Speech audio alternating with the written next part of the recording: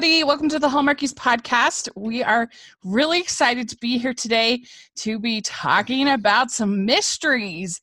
And these are always so much fun to talk about. And we have a very special guest. I'm film critic Rachel Wagner. And we have my dear old dad is here to talk about these films. And so, Dad, thank you so much for coming on the podcast. You're welcome. I'm more of a food critic than I am a movie critic. But yeah, it'll be fun. I look forward to it. Yeah, so this is your second time coming on the podcast.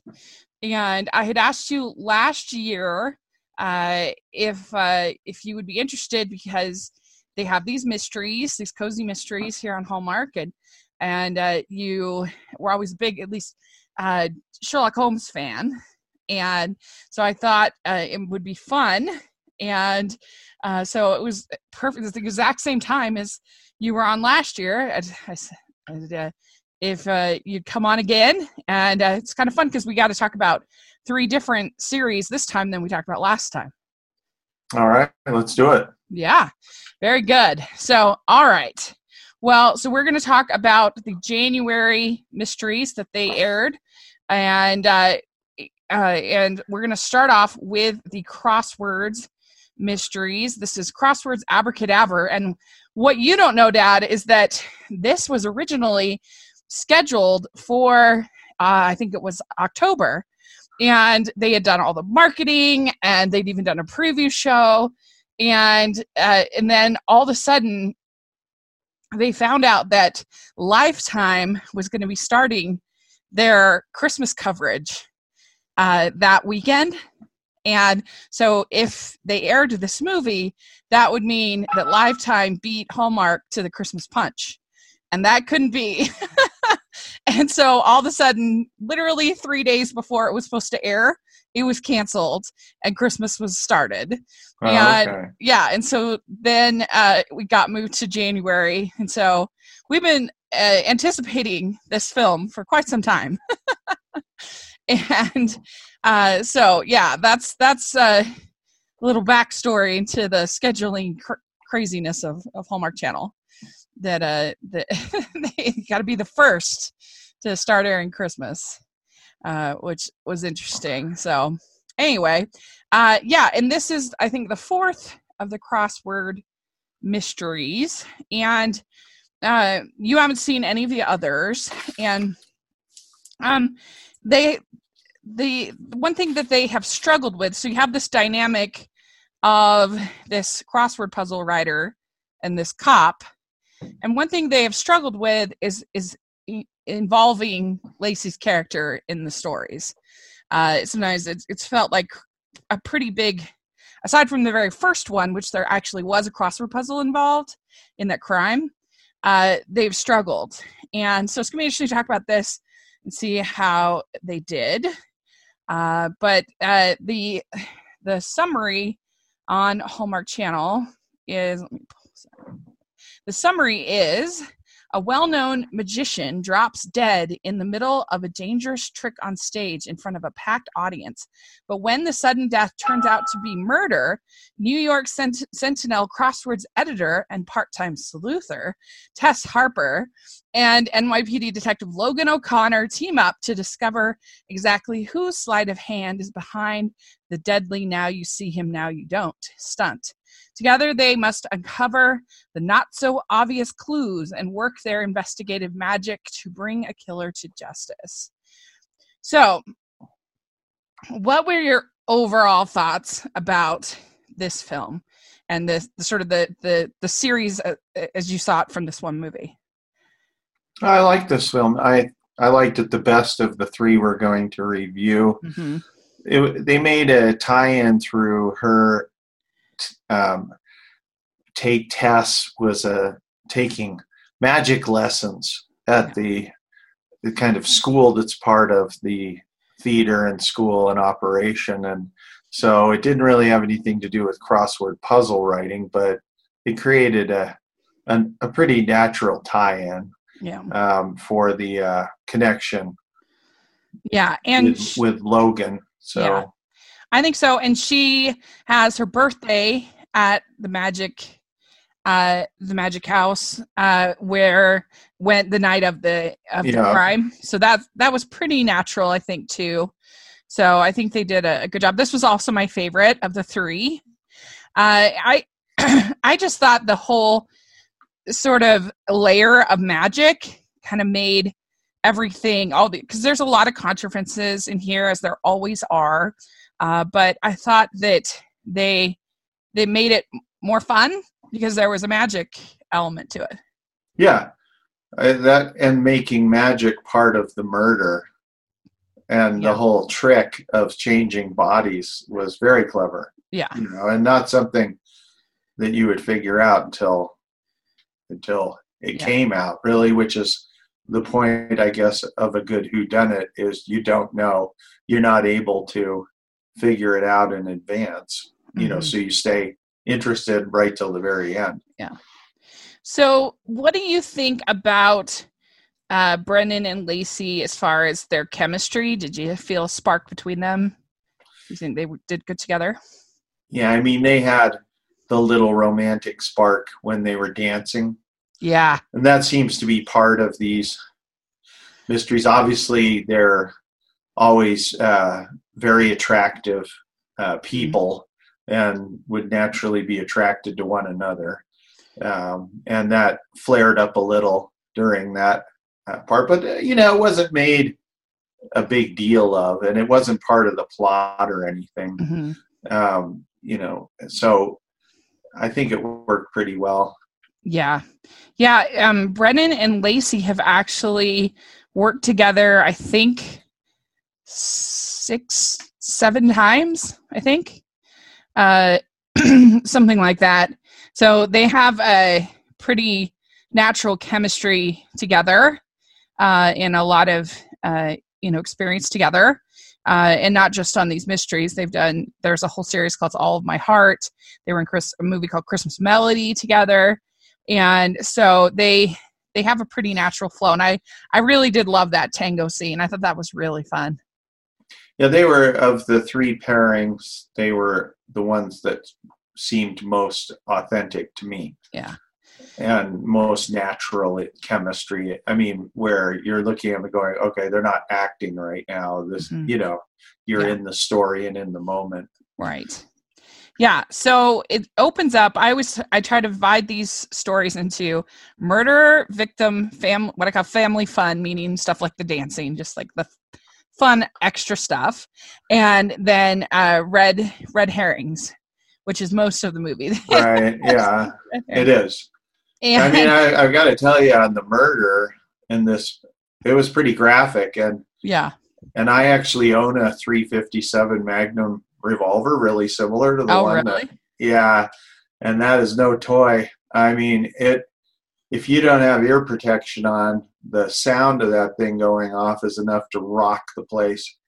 And so I'm sitting there with my eyes shut, because I didn't want to see what was going to happen. I mean, it's one of the most powerful handguns. Oh, interesting. You can buy. That. Yeah, it's super powerful.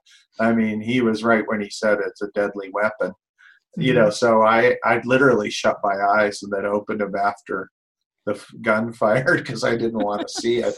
So the whole conceit of this trick, right, is that they have a wax bullet in the gun.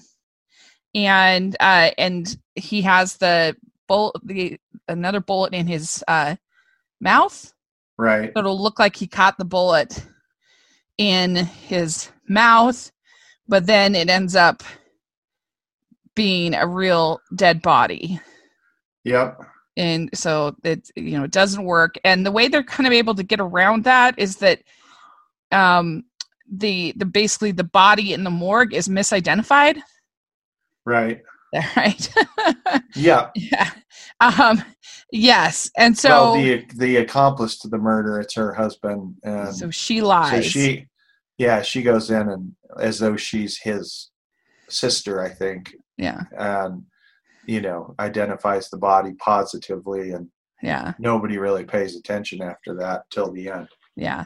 So there is a new crime reporter that's working named Reed, who's introduced in this movie, who's working with Lacey. So you see, with Tess, I should say. And then there's the dancing scene. That's really the only family fun I would classify as, I guess, her birthday party. You see her and her aunt there briefly, played by Barbara Niven. And I wish they would do more with Barbara Niven's character, because she's a good actress, but she's really just sort of a exposition dump for Tess to talk about the whatever she's looking into, kind of thing for the story. But you see the magic trip, you see the shooting, and there's an assistant named Bianca. So this is the first red herring. Well, first you think, oh, it's a accident. It was just a trick gone awry. But then sort of pretty early, it's thought that Bianca is your main suspect, because her and the magician Alistair had been dating, and he dumped her when she asked to do a trick, and because she wants to get into magic, I guess. And so how convincing were you by that? Did you feel like she was suspicious, Bianca? Yeah, she was suspicious a little, but once Logan said that she was the prime candidate and Tess said, no, she's not, then you knew, you're going to move on from there. Right. Otherwise the show is going to be too short. So, and she, I don't know, it's a little bit strange. She seemed an awful lot younger than that's her true. love interest magician, right, the murder victim, quite a bit. That's true. That's a good point.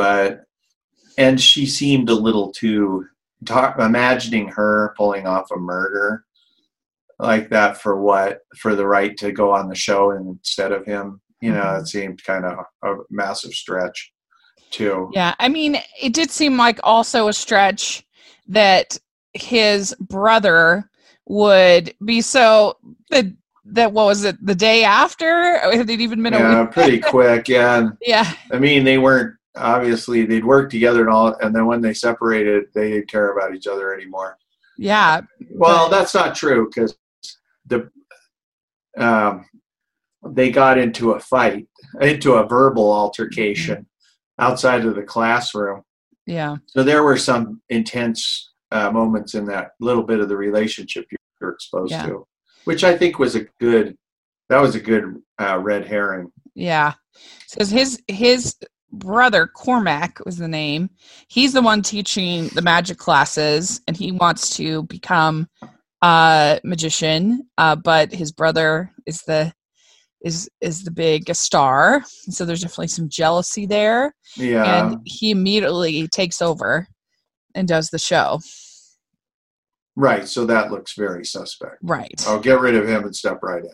Plus, there's this whole trick that he's doing where the whole knife's in the coffin.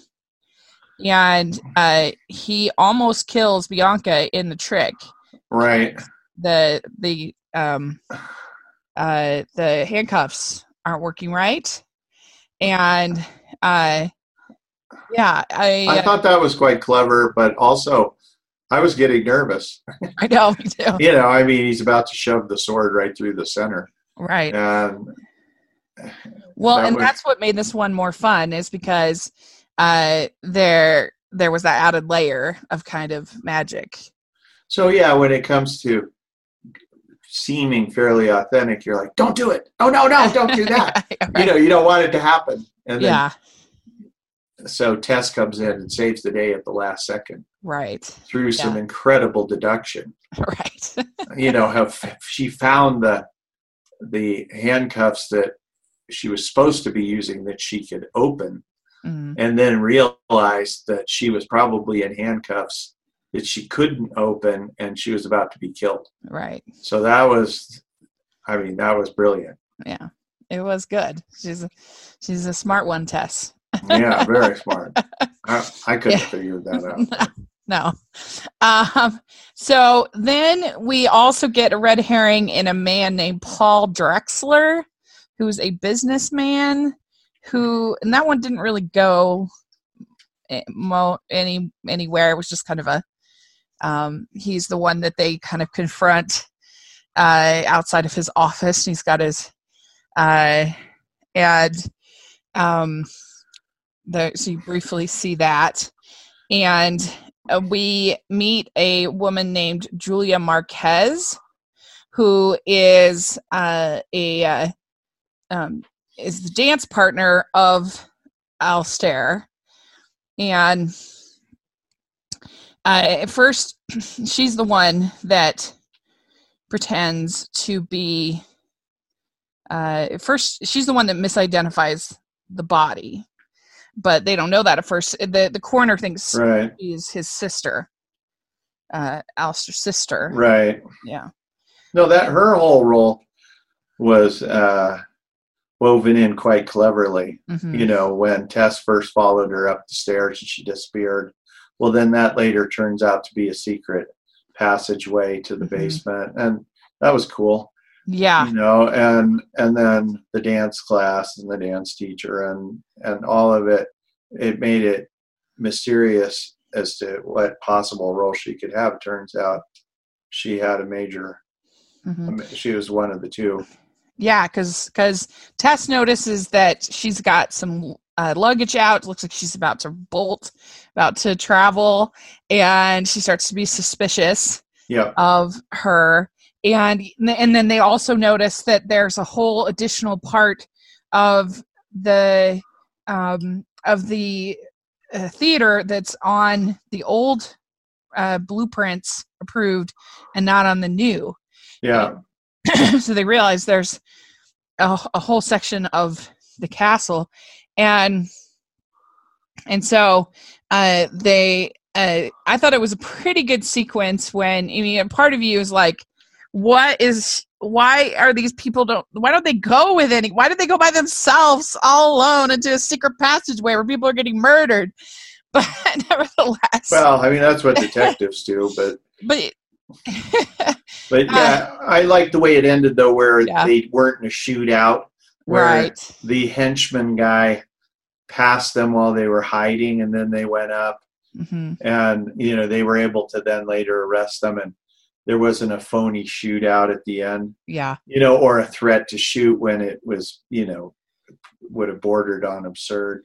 It's true. So, there really wasn't actually in this one the whole I'm gonna monologue and the guy with the gun holding up the amateur sleuth and monologue about everything, the whole plan. Not only that, I liked it when they were at the police headquarters and he was interviewing them and kind of telling them what their destiny was and playing mm-hmm. into magic, and that this is no trick. This is for real. And the way they caught them was good too. It was a more complicated, appropriate ending, I'd say, than the other two. Mm-hmm. Yeah, I think so. And I thought for a second that henchman guy, I thought that he might be involved somehow, or might be kind of hired by somebody, or even for a while I thought maybe the head of the magic castle. I couldn't figure out a motive. There was no motive for him, but I don't know. He seemed a little. Well, I didn't entirely trust him. He could be charged with attempted murder. He was in no deep trouble after it was all over. Yeah, that's for sure. And he's probably the one who dragged the body inside the casket box. Uh-huh. So he was not a good guy. What was his motivation for doing that? I can't even remember. Well, he was related to. He was like the cousin of. Oh. I think of Alistair. No, of the dance partner. Oh, right. Oh, yeah. He was related to her. He had some axe to grind. Yeah. Julia. He had some connection with Julia, I think so. Right. And so, yeah, it it all worked out, of course, in the end. And you have I thought it quite a bit of fun banter between Logan and Tess. As he's like, "What are you doing here? Why are you here? Like, right? Why are you looking into this?" That was fun. Yeah, I mean, in all of these, if you start getting too analytical about it, and as you know, I have a law degree. I'm not a lawyer, but you start looking at it from a legal perspective, and having a private individual become involved in police work, intimately involved, without being an employee of the police department is problematic. But in that sense, it hails back to Holmes and Watson. I mean, in a sense, Holmes was private detective though, but Watson was his less professional companion, sidekick. Yeah, that's true. That's a good point. Well, I mean, and even I can't remember.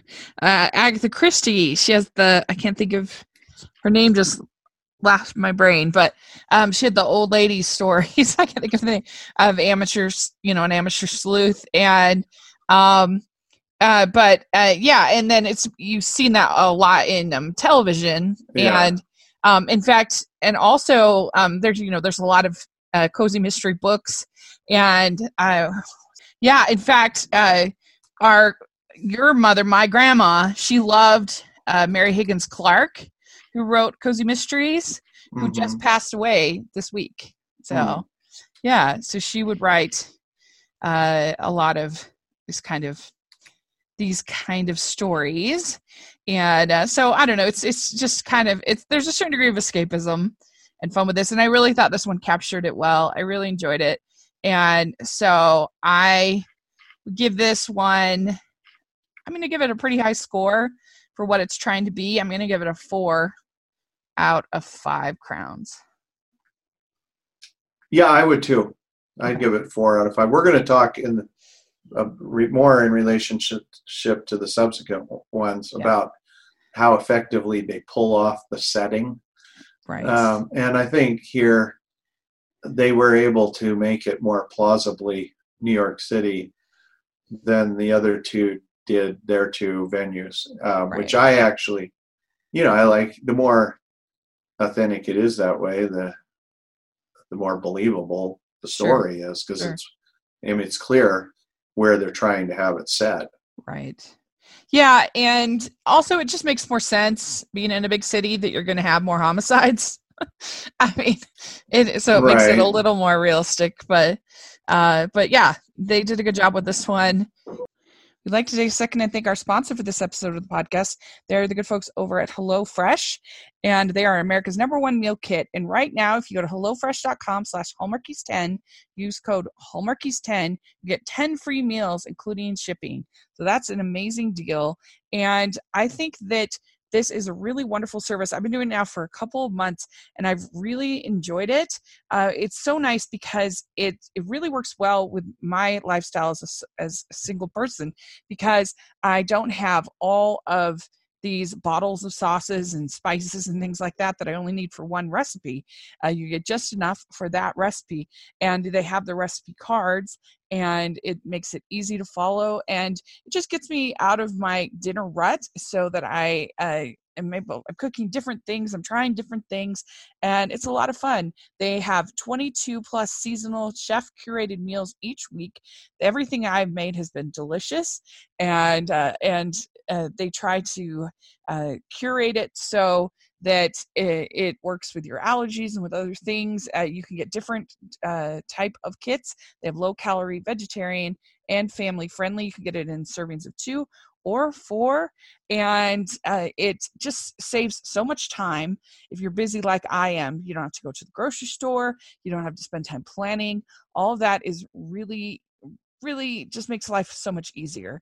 And then you have the packaging HelloFresh uses to ship the food, almost entirely made from recyclable or already recycled content. They have a carbon footprint 25% lower than store-bought grocery-made meals. So it's a really impressive company. And more importantly, the recipes are yummy.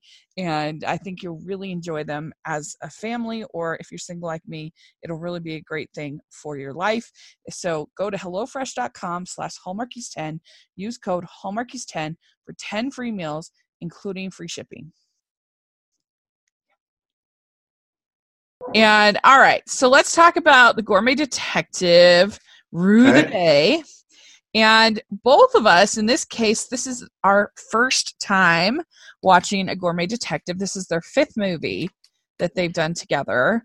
And the idea behind this show, Dylan Neal was telling us on the podcast, I'll put a link down to his interview, but he was telling us that they're trying to get kind of that heart-to-heart kind of dynamic of that sort of witty banter kind of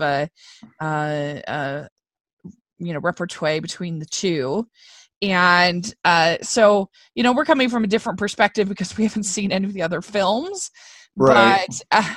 But they actually hadn't had a movie since 2017, which is why I haven't seen any of the others, because we haven't had the podcast that long, and because we just started in Christmas, just before Christmas in 2017, and I hadn't seen any of the previous films, and so but I don't know. It's an interesting dynamic. This one's kind of unique because it's, I think, the only one I can think of these mysteries where the girl is the cop and the guy is the amateur sleuth, I guess. And so that's different. Yeah, not only was she a cop, but her boss was a female as well. True. Yeah, that's true. So the plot on this one, the summary is: Henry is hired to authenticate and purchase a long-lost and very valuable recipe book. Soon, Henry and Maggie find themselves in a murder mystery where secrets hidden with a treasure book have dire consequences for all who own it. So what was your overall thoughts about this one? Well, actually, I think the part about the book was the most intriguing aspect of it, and that gave it its greatest strength. And I don't know how true the recipe book, the value and whether or not private restaurants, keep those fastidiously over a long period of time. Yeah, it would be interesting to know if, like, say a restaurant like Tavern on the Green, or, you know what I mean, like someplace that's been around a long time like that. It would be interesting to know if they have a chef's book. I'd be curious. But yeah, books, I mean, I'm not into book collecting, but I know people are, and they can become very valuable. And I thought that was it was, not being an expert on things like that, I thought it was interesting and made for a good nexus for the story, I think. Yeah, I agree. And I thought the whole idea of it being a forgery was a surprise that I didn't anticipate. And so that part of it was fun, and to hear about how they created the forgery. So yeah, I think we're pretty much on the same page. Yeah, that added a lot of complexity to the story and to the whodunit part, really. Yeah. Overall, there were things that didn't really work for me about this one. I felt like it was very convoluted, even for one of these kind of movies. And I don't know, there were just certain things we'll talk about that were just a little much for me, even for one of these kind of movies. But it wasn't without some charm. So. Yeah, I mean, there are definitely situations that were so far over the top from reality that maybe the most obvious one was the essentially tricking the homeowner into going in the home, then invading the home for evidence in the secret upstairs room, and then having having the dad pretend he was a former police officer, I guess, but have him pretend to be a police officer, having all this stuff. Yeah, that's so like a felony. Yeah, I mean, actually, they're committing crimes. Yeah, it's you can't impersonate a police officer. That's a felony. Yeah. And, you cannot gather evidence or go and enter without a search warrant. I mean, so that's where I thought this one compared to the others was at its weakest.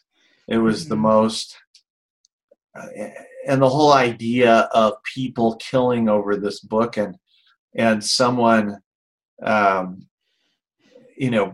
is well established, the grandson who's got his well established estate and lifestyle, becoming a murderer essentially, and even seeming to relish the thought of killing both of them at the end and excited about it was it was kind of ridiculous. Yeah, it was definitely a lot. But it started out classic this kind of thing with the you see from the perspective of the murderer, and you see the gun and the antique store guy, Richie. Yeah. Goner. he's not long for the world, and so I thought that was kind of fun, and then we have some family fun in this. They talk a little bit, have some fun with these, that they're changing up the menu at Molly's and trying all these new foods. And then we also find out that Maggie is paying very close attention to her daughter via social media and everything, who's in college. She's kind of cyber stalking her daughter, and that she's having a hard time letting go of her daughter in college. So that's kind of there. And then you have the big family fun is that Maggie wants to take Henry to a baseball game because she loves it. She loves sports, and he is, your kind of Fraser Crane type of guy who likes the finer things and doesn't like sports.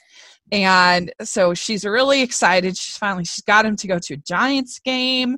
She's got the foam finger and the things, but he wants to stop before they go to the game and go to this auction to try to buy. He's been hired by a mysterious benefactor to go and buy the chef's book because they know that he has enough knowledge to know whether it's fake or real or whatever. And that was her big mistake there. You never allow a stop before something like that. You just gotta go to the game. Yeah, I had a little trouble. She bought him a hat, and it was to go to a San Francisco Giants game, and it had a totally bogus logo on the hat. It had a G, which is their logo is one of the most famous in baseball, their SF logo. And so it wasn't authentic at all, that part of it. But that's just a little thing. Yeah. I mean, we talked about it offline, that having grown up in the Bay Area and knowing it like I do, I could tell that most of a lot of the scenes were not actually shot there. But that's okay. Right. I mean, I understand they have a budget. They can't go on location everywhere. Right. Yeah. This was filmed in Vancouver, and in British Columbia. We assume it's Vancouver, and it's definitely true. I didn't notice that about the hat, but I don't know sports, so they probably count on that for their movies. But yeah, her letting him go to the auction was a bad move. No, don't do that, because of course things get dicey real quick. And so the red herrings start out pretty quick. We have Elsa Edwards, who is she's mad about the book being gone. She's upset, and she also doesn't like Henry because he doesn't like her because she wrote a bad review of his restaurant, and she has the same gun that was used as the murder weapon. That's amazing. I mean, these liberal San Francisco restaurateurs, packing semi-automatic pistols. It's Yeah. something out of kind of fishy there. Yeah, right.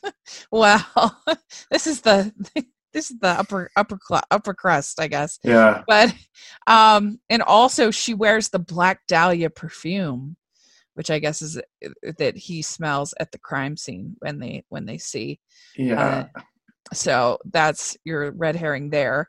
Then you have Leah Rollins, who is competitive chef. She kind of just wanted to look at the book, and she loves Henry, and she's kind of hurting. Her financials aren't doing so great with her restaurant. Did you buy that at all as a red herring?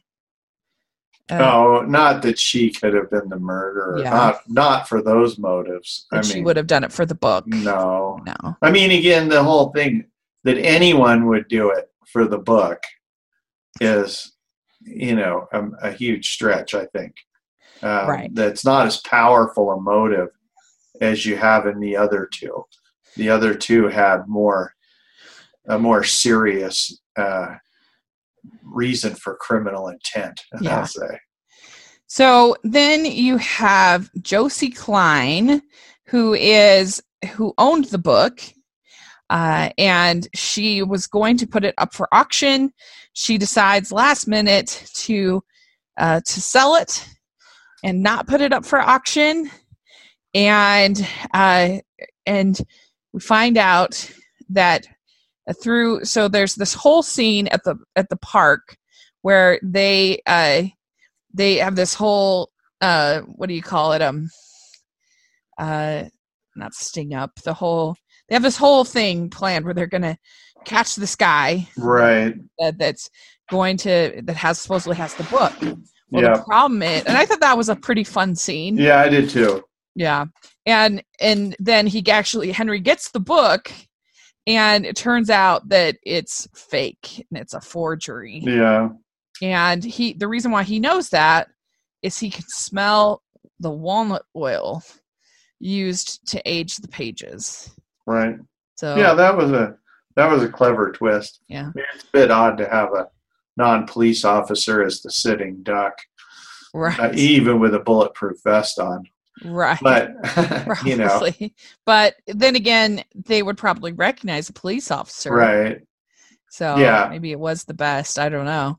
But yeah, that was kind of a fun scene. And they find out that there's a tangled web where the family, the Belvedere family, didn't want the items they didn't want the book to be sold because there were lots of recipes using absinthe. And did you know about absinthe before watching this movie? I've heard of it, but I wasn't knowledgeable. I'd say I just heard of the word. Yeah, it gets. I'd heard of it too. Around down somewhere I'd heard of it, but yeah, it's illegal, and there felt this like sense of shame about the absinthe and being in all these recipes, and so that they forged the book. Josie did, to remove all of that so that her family wouldn't be shamed, but then they could still get the money. And the guy who is Daniel Whelan is his name. He was the go-between for the book in the park, who also used to date Leah, who's the chef. He ends up murdered. So it's a double murder episode. So we know it wasn't him, and obviously. And then you also meet a lawyer, who's the one that was the one that contacted Henry about buying the book. Right. And you also meet they try to do a red herring of the owner of the antique store named Goldstein, but that's not very convincing. And before, you had met Nicholas Belvedere, who seemed all like kind of supportive, but not I don't know, it was a little shady. He has like this fake Van Gogh, and I felt like they were that was sort of their way of being like, hint, hint, this guy is up to no good. But yeah, he is played by Lane Edwards, who we've had on our podcast, and I thought that it was kind of fun for him to sort of play this kind of campy, over the top villain. Like it's well, his character went through 3 phases. Mm-hmm. So at first he denied any wrongdoing or involvement in a negative way. And then he admitted he was lying about that he had, and he starts then with his attorney at his side. Right. He starts, saying, I really wanted to get the book for these reasons, so on and so forth. And then the third stage, as you'll come to here, he turns out to be the bad guy. Right. And before that, we forgot to say the reason why they find out about the walnut oil is because they stage this whole kind of coup with her dad and pretending to be a cop, and she sneaks into the book restores, the Goldstein guy, right, that sneaks into his house and finds all the proof of forgery. And that whole scene was almost, I felt like they almost had sort of Benny Hill music playing. Like it was too silly. It was, it was. Yeah. It was the low point. Yeah, for sure. It was, it didn't work for me at all.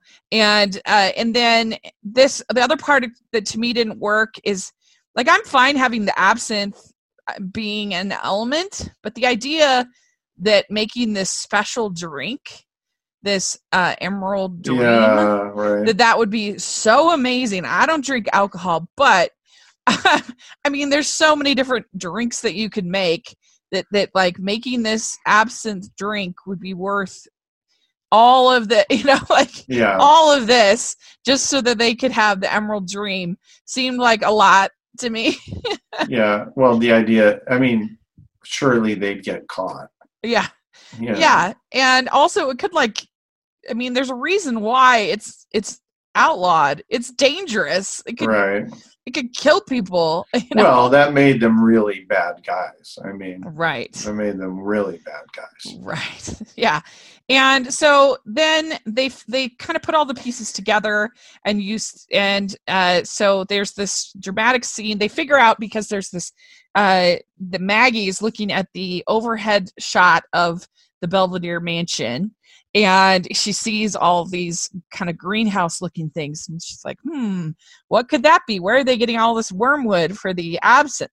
Yeah. And so they go to the greenhouses, and they find all of these wormwood plants, and there's a whole scene with Nicholas with a gun, like actually like shooting at people, and you even get a scene where Maggie ends up shooting him in the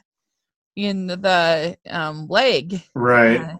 And so, it was definitely over the top. It was kind of fun, but I may be projecting just because I know the actor, or I've met the actor a little bit. But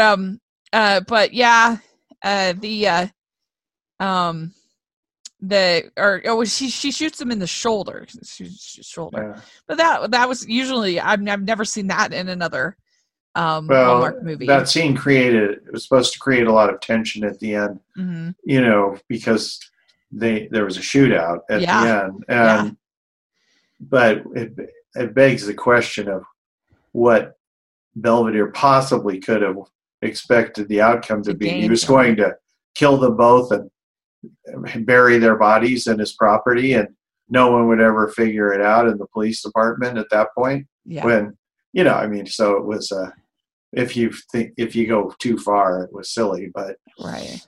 I think the best part of this show was the book and the absinthe and that whole kind of complicated scheme that tied the two together. Right. And the irony of he wants the book so his family doesn't look bad, but he's in the business of supplying wormwood for absinthe for the drink Right. to make money at the time. So that was, I thought, the strongest part of the of the show. And it was cute at the end when she's like, okay, we're going to go to the baseball game or whatever. And he ends up bringing her daughter back, and she gets to go to the game with her daughter. Yeah, that was cute. Yeah. No, you didn't like it? No, I don't know. So yeah, there you go. So that's this one. It was too convoluted. I did not like that imitation scene. It was definitely, like you said, the low point. And so it wasn't a great introduction to this series, in my opinion. For me, I'm going to give it, maybe this sounds harsh, but I think it's what it deserves. I'm going to give it a 2.75 out of 5. Oh, we can use decimal points? Yes, you can. Yes. Yeah, I'll go. Well, again, I don't have a history of doing this, so I'll go 2.8. All right. Sounds good. All right. Last one. So this was actually a pilot for a new series, and we're actually getting the second one in February. So they're pretty confident about this series. It's unusual. It's called A Beautiful Place to Die, a Martha's Vineyard mystery. And it's unusual for a Hallmark movie in a lot of ways. Mainly, the biggest thing is that it has a male lead instead of a female lead. That is very rare. And so you have Jesse Metcalfe in the lead. And so, that's interesting. Interesting dynamic. He's very popular amongst many Hallmark people. And I'm not a big fan of him on Chesapeake Shores, which is another show that is not my favorite. But I think he's serviceable as an actor. He's not my favorite, but I think he's fine. So I don't know. It's just an interesting dynamic. You have him playing. There's really no amateur sleuths in this one, which is different too, because you have him as a retired detective, and you have Z, who is medical examiner / daughter of a chief of police. So she's really a practicing doctor with past experience as a medical examiner. Mm-hmm. Yeah. And so she is kind of the amateur. She goes way beyond what any forensic role would be in her involvement in solving the case. So I would say she still fills that role of amateur sleuth, because she's first presented as his doctor in the emergency room and as a conventional doctor. Mm-hmm. Then she gets involved. When she gets involved in the story, she's able to function in the forensic role because of past experience. But that wasn't her current medical job. But they're both professionals adjacent more than some of these other ones, at least. Than a puzzle writer. Because she does stick more to what she's qualified to do professionally. I'll say that. That's true. Yeah. So it's interesting. It's an interesting setup. So this one, we just have a little plot summary. It's just, after being forced into early retirement, former detective Jeff Jackson returns to a quiet life on Martha's Vineyard. Quiet, at least, until a body washes up and he's drawn back into crime solving. So there we go. There's not really a ton of family fun in this one. Just some scenes of them fishing. You have some father kind of son moments. And no, actually, it's father-daughter, right? The police chief is Z's father. Right. You have some moments between them, and then you have some moments between him and Jesse's character too, don't you? All right, it's been this is the one I saw the least recently. So the one that goes on through the whole film, through the whole thing, is Z and her police father dad, or police chief dad. And I thought the police chief dad, he played the part really well. Yeah, he did good. He was good. And then you just have some, because this is a first one, so they have some backstory to do. So you find out about his the bullet that he has in his back. You find out that some stuff about him and the case that made him retire. Yeah, I thought the flashbacks were fairly compelling. Mm-hmm. You find out that Z, that she, as doctor / medical examiner, like you said, that she has a history with Jeff. Like, I don't think they ever really like dated, but they kissed, and they in high school. Learned, when they were young. They're much older now. Yeah. Yes. And one fun thing that fans of the podcast will appreciate is our friends over at the Bubbly Cess podcast. They're Jackson Shaw are their names, and they interviewed the writer of this movie, Craig Weinman, and he agreed to name a character after the two of them. And so the reporter, played by Chelsea Hobbs, the reporter was named Jackie Shaw after after our friends, which is kind of funny. Yeah. They wanted, on their podcast, they said they wanted him to name the murderer after them, but I guess they decided not to do that, which was funny. And so, you have this reporter, Jackie Shaw, on the case. And so basically, we've got our red herrings in this one. You have this, the first one is you find out the person murdered is this this guy named Ray that you find floating in the water, and you find out that he really wanted to talk to this family, the Martins, and talk to what was his name? Gerald Martin. Gerald Martin. Who's a very, very well established, successful accountant. Yes, and they have this fund that's called that's Harry. Sorry, I lost it. Where's it? They have this fund called Harriet's Hope, and that they have, and it's being investigated by the IRS because are they skimming things? Are they being straight on their taxes? And but Ray, he finds out that his mother had been receiving checks from a lawyer associated with Gerald Martin, with the Martins, and so he wants to find out more. He thinks that this Gerald is his father, so he's trying to figure out what's going on. So that he ends up showing up murdered, and okay. And he shows up in town and he makes a big awkward scene at one of their big events. Right. So they have this big fundraising gala. Yeah. And so that's your first red herring. So you have Gerald Martin, that he's rich. He's got this class of 85 ring, which I guess is the same year as Ray's mother. And then this Jackie Shaw is investigating it, thinks that she wrote a whole article on him, and he's just real snobby. He's a real, what you think of as Martha's Vineyard type. And then he has two kids named Brad and Stacy, and they become sort of the main suspects. Yeah, Brad and Stacy, and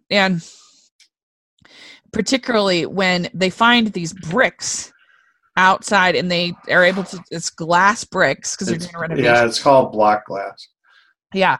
And so they find Stacy's prints on the block glass, and so that becomes a big suspect.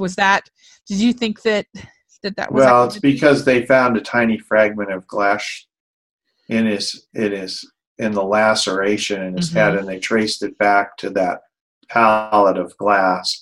Right. And then they found her fingerprints. So yeah, I mean, that was a fairly good red herring. Yeah. There's also this whole thing of they don't see they check the cameras at the event, right? And when they see different people coming and going, and when they see Brad and Stacy leaving, that's also kind of convincing.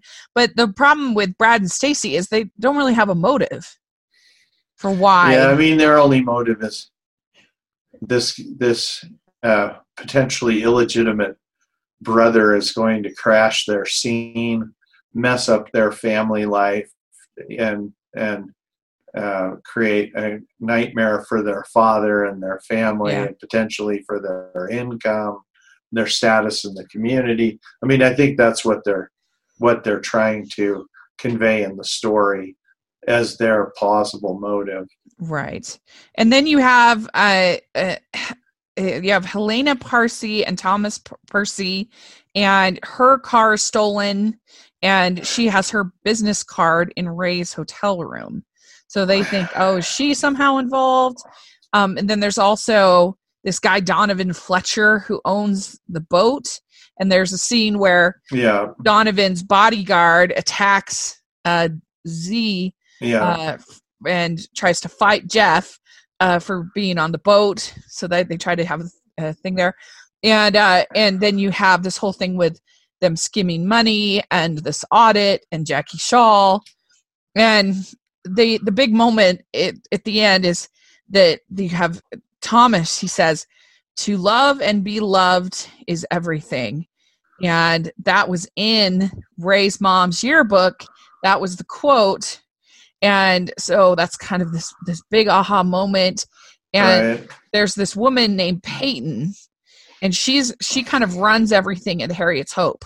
She's hosting the gala. Right. And so it turns out that Peyton is the murderer. Peyton is the bad one. This genteel woman, who all of a sudden is capable of murdering for her charitable foundation. Mm-hmm. That's a little bit challenging. And then in the end, if you remember, she grabs Z with it, and she suddenly has her own handgun too. Right. And this philanthropist with a semi-automatic pistol, and grabs her. Fortunately, she doesn't shoot her. She doesn't pull it off. But I mean, to me, that this was the weakest part of this one was the ending. Yeah, I have to agree. I was always kind of suspicious of her because she just was just kind of a jerk, and so it was.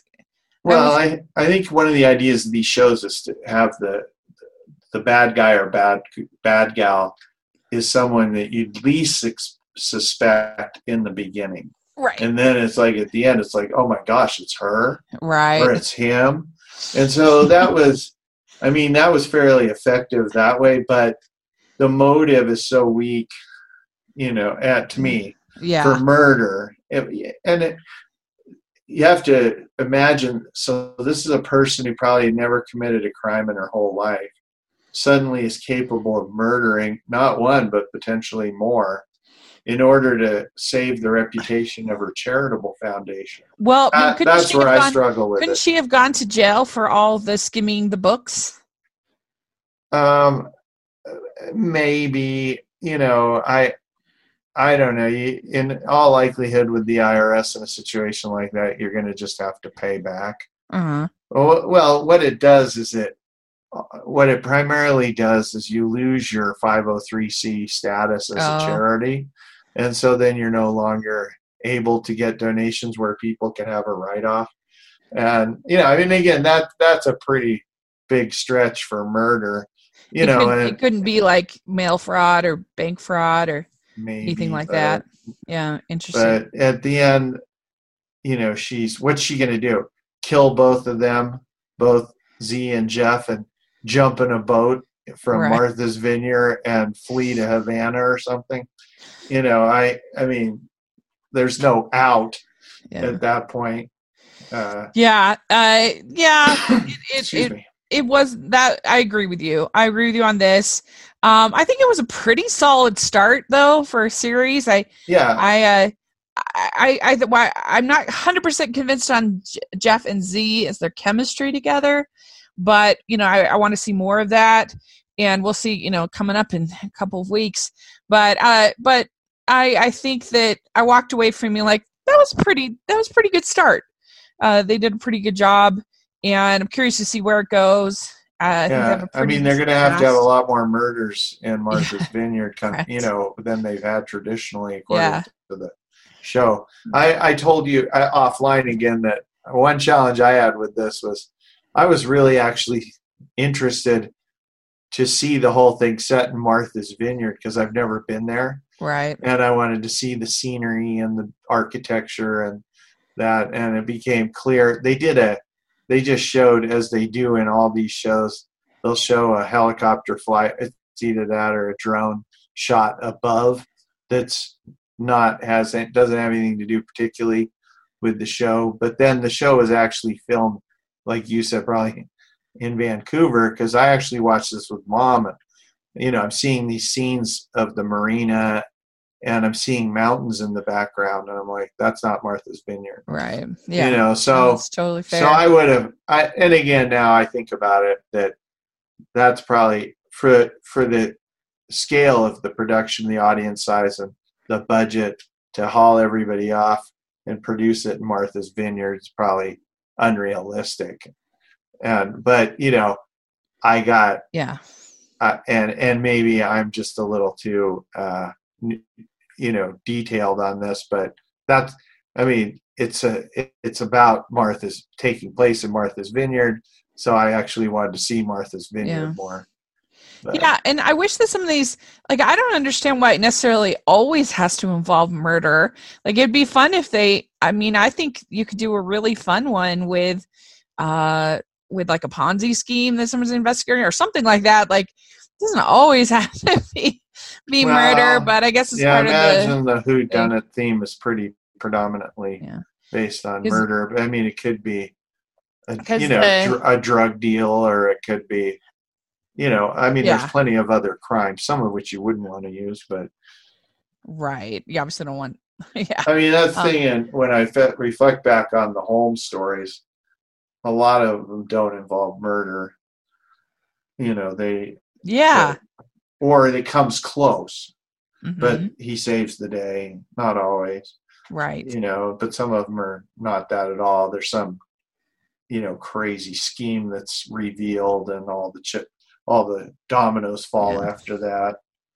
But I guess it goes back to Murder, She Wrote. The Cabot Cove and all that. A lot of murders for a small town in Maine, going back. But anyway, I liked this. I thought it was pretty solid. The next one is called Riddled with Deceit, Martha's Vineyard. Wow. Yeah. So anyway, I'm going to give this 3.25 crowns. Yeah, I'll give it 3-4. All right. Very good. Okay, good. Well, I think this was a lot of fun. I really enjoyed talking about these with you, and thanks so much for coming on the podcast again. It was a lot of fun, and we'll have to do it again. Okay, I'd like to. Thank you for inviting me. I hope that I've added something to the podcast. Yeah. Well, let us know if you're listening what you think of these different mysteries. Well, how many crowns you would give them, and put that in the comment section or on Twitter. We would love to hear your thoughts, and make sure you're following the podcast at Hallmarkies Pod and Hallmarkies Podcast, all of our social media, and on iTunes and YouTube. And if you are listening on iTunes, please leave us your ratings and reviews. It really helps us out. And if you're listening on YouTube, please give us a thumbs up, subscribe to the channel. That is so appreciative. And then you can follow me at Rachel's Reviews, all of our social media, iTunes, YouTube, everywhere. I just finished spending 10 days at the Sundance Film Festival, so I have all my reviews up for all of the films that I saw. So check that out. I would really appreciate it. And we also have our patron group, which is really fun, and we sure appreciate every single patron that we have. You can find more information in the description section for that. We have giveaways, exclusive content, lots of fun stuff going on there. We also have our merch store, which has all different kinds of Hallmark inspired merch for the Hardys and Hallmarkies in your life. So check that out. And thanks again, Dad. Really appreciate it. We'll definitely have to have you on again sometime. And We'll talk to you all later. Bye, everybody.